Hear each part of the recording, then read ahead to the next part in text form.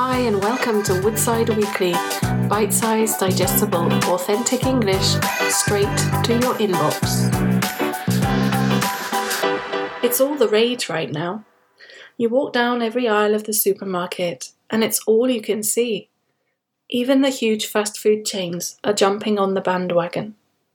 Over the last few years, meat production and consumption has soared, and now we're being told to cut down. With all this talk of sustainability and being healthy, many people have opted to become vegan, vegetarian, or at least eat less meat. In the UK, during the pandemic, meat consumption rocketed and the prices rose due to the increase in demand. However, statistics now show that more and more people are turning to veganism, and it's estimated that 11% of the British population is now vegan. I'm not sure the same can be said about Spain. Spain is the highest meat-consuming country in the EU by about 22%, but it's getting easier and easier to become vegetarian or vegan. More establishments are opening up, and more vegan products are readily available in the supermarkets to cater for this ever-growing population. Many governments worldwide are currently running awareness campaigns that can be seen on TV to encourage their populations to go meat and dairy-free and opt for plant-based diets. What do you think are the advantages and drawbacks of going meat and dairy-free?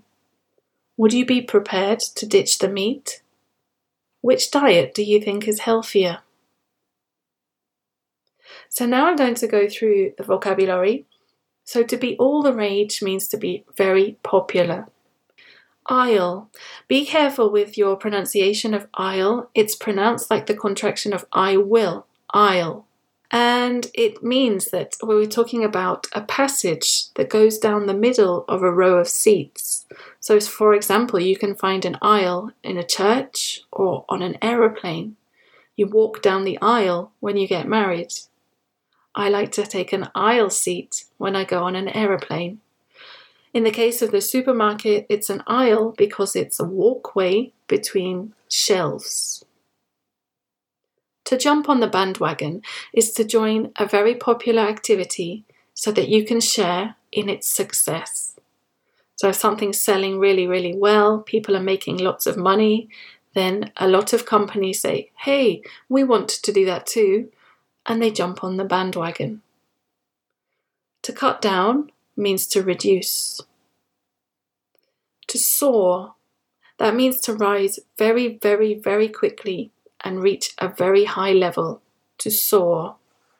To opt to means to choose to do something. He opted to study languages at university. To rocket, this is really a synonym of to soar, and it means to rise really, really quickly.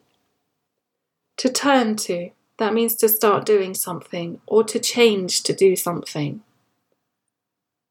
Establishments. These are shops, restaurants, businesses, cafes, establishments.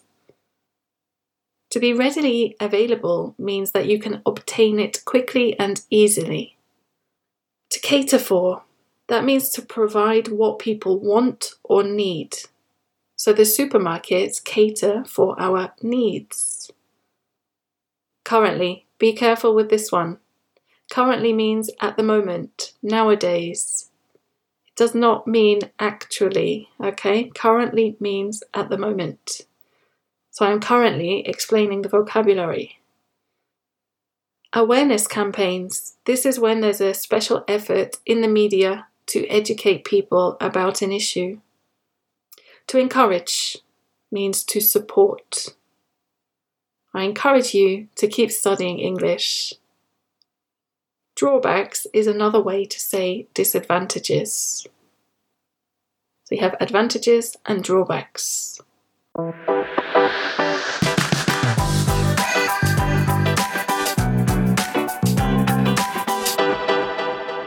So did you know that vegetarian and vegan diets aren't the only diets around? We also have flexitarian diet. So a flexitarian diet is made up primarily of plant-based food, but on occasions flexitarians do incorporate little meat or dairy products. A pescatarian, so somebody who follows a pescatarian diet, is a pescatarian. A pescatarian is someone who has decided not to eat meat, but they do eat fish. Then we have a nutarian diet. A nutarian is somebody who eats food that is nut-based. So anything that's produced from nuts, a nutarian would eat.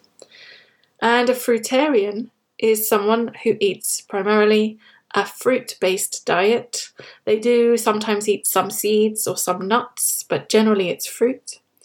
And I have heard that many fruitarians don't like to pick the fruit from the trees or the bushes. They're only prepared to eat what falls from the tree or the bushes onto the ground.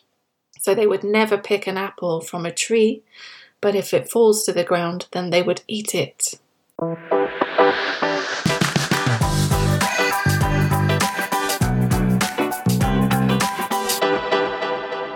As a linguist myself, something that I have always found fascinating is the way that the shifts and changes in culture have such an influence on language. Now, as you know, English is full of expressions and idioms, and they're really well rooted into our vernacular. That means that they're used by normal people on an everyday basis. But the ethical issues surrounding, in this case, mass meat production and the effect it's all having on the environment means that it's beginning to affect our language. PETA, which stands for People for the Ethical Treatment of Animals, dislikes the fact that many English idioms transmit violence towards animals. So they did a campaign a while back to make certain idioms in our language vegan-friendly. So now I'm going to run through the original, really common English expressions that have existed for years and years, and their new suggested non-offensive vegan equivalents. Of course, you can choose which one you would like to use. I think they're all valid. So let's begin with to take the bull by the horns. That means that you deal directly with a situation or a problem. The new suggested version is to take the flower by the thorns. The second one I want to comment on is to put all your eggs in one basket. That means that you put all your hopes, all your efforts into one possibility. And the new suggested version is to put all your berries in the same bowl. To kill two birds with one stone, I know this exists in many languages, and it means to achieve two goals with one action. The new suggested version by PETA is to feed two birds with the same scone. Now, if you're not sure what a scone is a type of cake that we have in the UK. To bring home the bacon, that means to earn money, to be able to support your family, your house, etc. The new suggested version is to bring home the bagels. To bring home the bagels.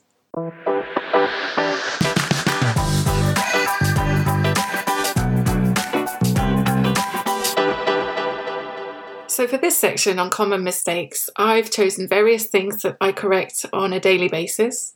So when I ask a student, what did you have for lunch? When they reply to me and they say, I had meat, to me as an English speaker, that sounds strange. I just imagine this person with, piles and piles of meat on dishes and nothing else. It makes them sound like the biggest carnivore on two legs. So I think in English we prefer to generalize less, and we like to specify the type of meat that we've eaten and sometimes add what we had with it. So we might say, I had chicken and chips, or I had roast beef and Yorkshire pudding, or I had lamb and broccoli, or pork. We tend to specify.